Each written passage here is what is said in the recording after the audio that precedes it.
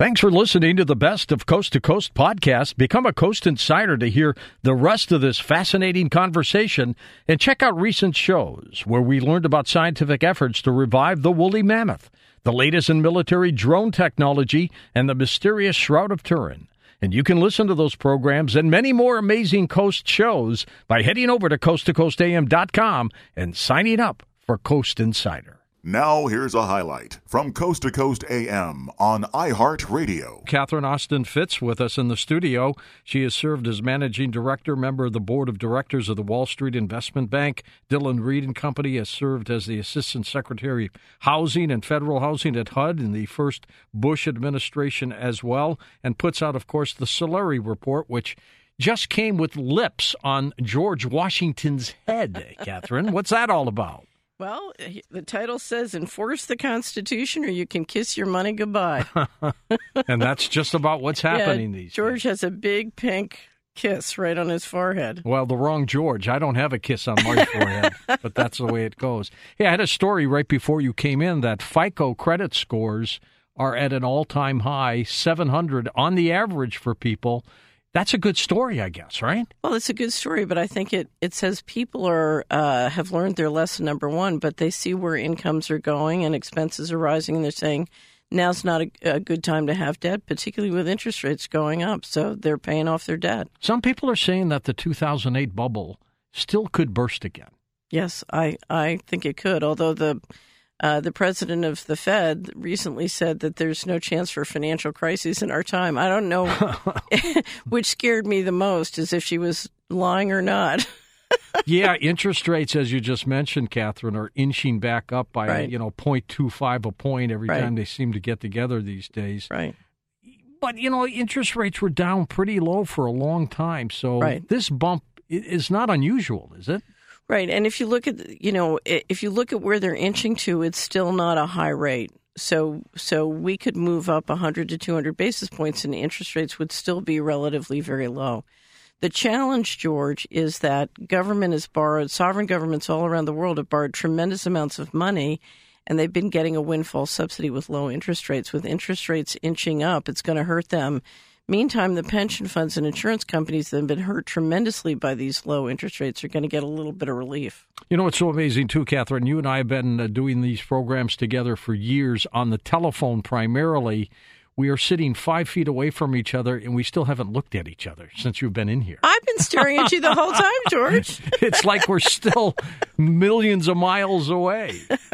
But that's good. I should mention, by the way, Catherine is in Los Angeles for her luncheon series with us tomorrow, and I'll mention a little bit more about that at the end of the program. I'm excited. Oh, you've got lots of people coming. They are. Yeah. You've got people coming from Virginia in other states. That's what Tom driving said. up for this. This is amazing. So we're going to give them a good time tomorrow, Catherine. But I'll tell folks, because there's still room for some more people from the LA area. Come on out. Want to come out here. How do you think things are going right now economically? I don't want to get into administrations or anything like that right now, but just how are things going for people? George, for 10 or 15 years, I kept saying the economy is going to slow burn. The middle class is getting squeezed, but we're going to slow burn along. Now we're coming into a period of what I call controlled demolitions. That's what I talked about in the annual wrap-up. We're out of runway. And so what you're starting to see is pension funds announce trouble, write-downs, all sorts of squeezes. Illinois is going to be the poster child for the next year of what's happening, both with state and local pension funds and local government. But I think we're in for a period where we're going to have a real re-engineering of institutions, and it's going to be very, very painful for the American middle class. Well, that's not a good sign, is it? No, it's not a good sign. It's a tough period, and of course, one of the ways the Fed has dealt with this for a long time is to keep essentially very quietly printing money by what they're doing they're basically debasing the currency, and that's been pushing up assets on, so we're watching inflation in the balance sheet, and because you're here in LA and you see the property prices. So I just got back from Sydney and Hong Kong, and it's all around the Pacific Rim. The property prices are just bubbling, and a lot of that is the central bank's policies of currency debasement, but that's hurting many, many middle class all around the world. Don't most people in foreign lands, when they buy a house, don't they pay cash? And where do they get it? I don't hear of I don't hear of mortgages in other countries. Well, I think certainly in this area you've had a lot of foreign cash coming in and buying properties. So that's how they're buying cash, or investors. So we're seeing a migration from a world where 70% of Americans are homeowners to 70% are. So 70% of Americans we're headed towards a world where they're going to be renters. I think in Toronto, in Canada, they've got like a 10% tax on foreign investors if they buy property, right? Right. So you're seeing municipalities do things to really discourage foreign investment. I mean, you go to some places, you can go to some areas of New Zealand where a significant amount of the housing stock is empty because it's owned by foreigners. Well, that's true. Catherine, what about war? If something happens, North Korea, does the economy flourish or plummet? Well, war is our number one risk. Not just economic risk, but obviously physical risk. And I think war is a very serious concern because we're having to change our financial and economic models. And we've been working with the central banking warfare model for 500 years. Changing a model that big and deep is very difficult. And the place you see it is in the federal budget. So the new administration came in, and a lot of what they've wanted to do has stalled around the budget because there's great there's great tension about how we're going to re-engineer the federal budget.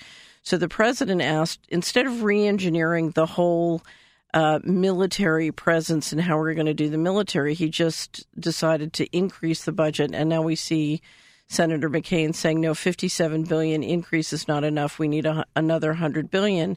And the danger, George, is that $100 billion then authorizes you to engage in warfare around the world. Now, the economic pressures are to do that, but it's not in America's best interest. Catherine Austin-Fitts with us. That is the voice you are listening to right now. And, Catherine, you're also going to participate in our Coast Insiders chat tomorrow night. Yeah, right? We're chatting online. I'm going to do a half, and you're going to do the other half hour, and that'll be fun. You're going to find the Coast Insiders extremely knowledgeable. Yes, they are. Just about everything. Yes, they are. So I want to get into, after the break, enforce the Constitution or kiss your money goodbye. I want you to explain what that all means. But since you've been doing Coast to Coast with us, and you've been doing it for years, you've been through the evolution of the economy. You've seen it go up and down and up again. And what's happening with most Americans today? Are they okay? No. Financially? I would say most Americans are not okay. They're being squeezed. And we're coming into a period when we have very heavy retirements, and the pension fund arrangements we made for those retirements are not adequate. So, and that's creating a really significant problem, both for the retirees as well as particularly state and local government and some corporations. But here's what's happened, George, because the first show I ever did with you, I was in Montana, and it was 2005.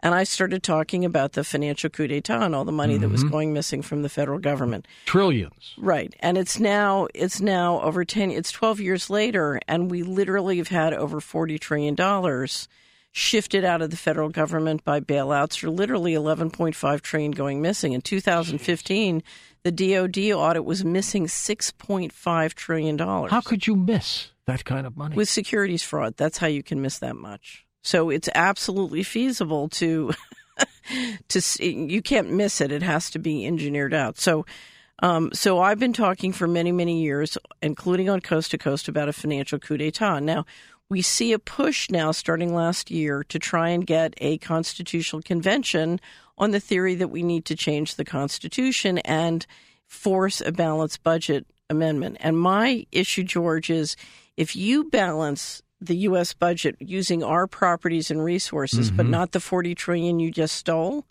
guess what happens? What?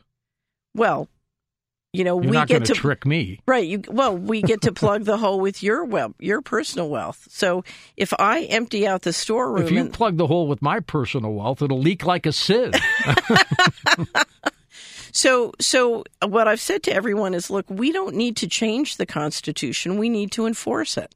And by enforcing it, I mean we need to figure out where that $40 trillion went and get it back. They stole it. But here's the reality. If you look at the law related to the management of the federal budget, both the Constitution and the financial management laws, there are ways to get the equivalent of that money in the form of assets or common law right of offset back. So if we're going to balance the budget, let's put that $40 trillion and those assets back on the budget before we try and balance the budget. Listen to more Coast to Coast AM every weeknight at 1 a.m. Eastern and go to coasttocoastam.com for more.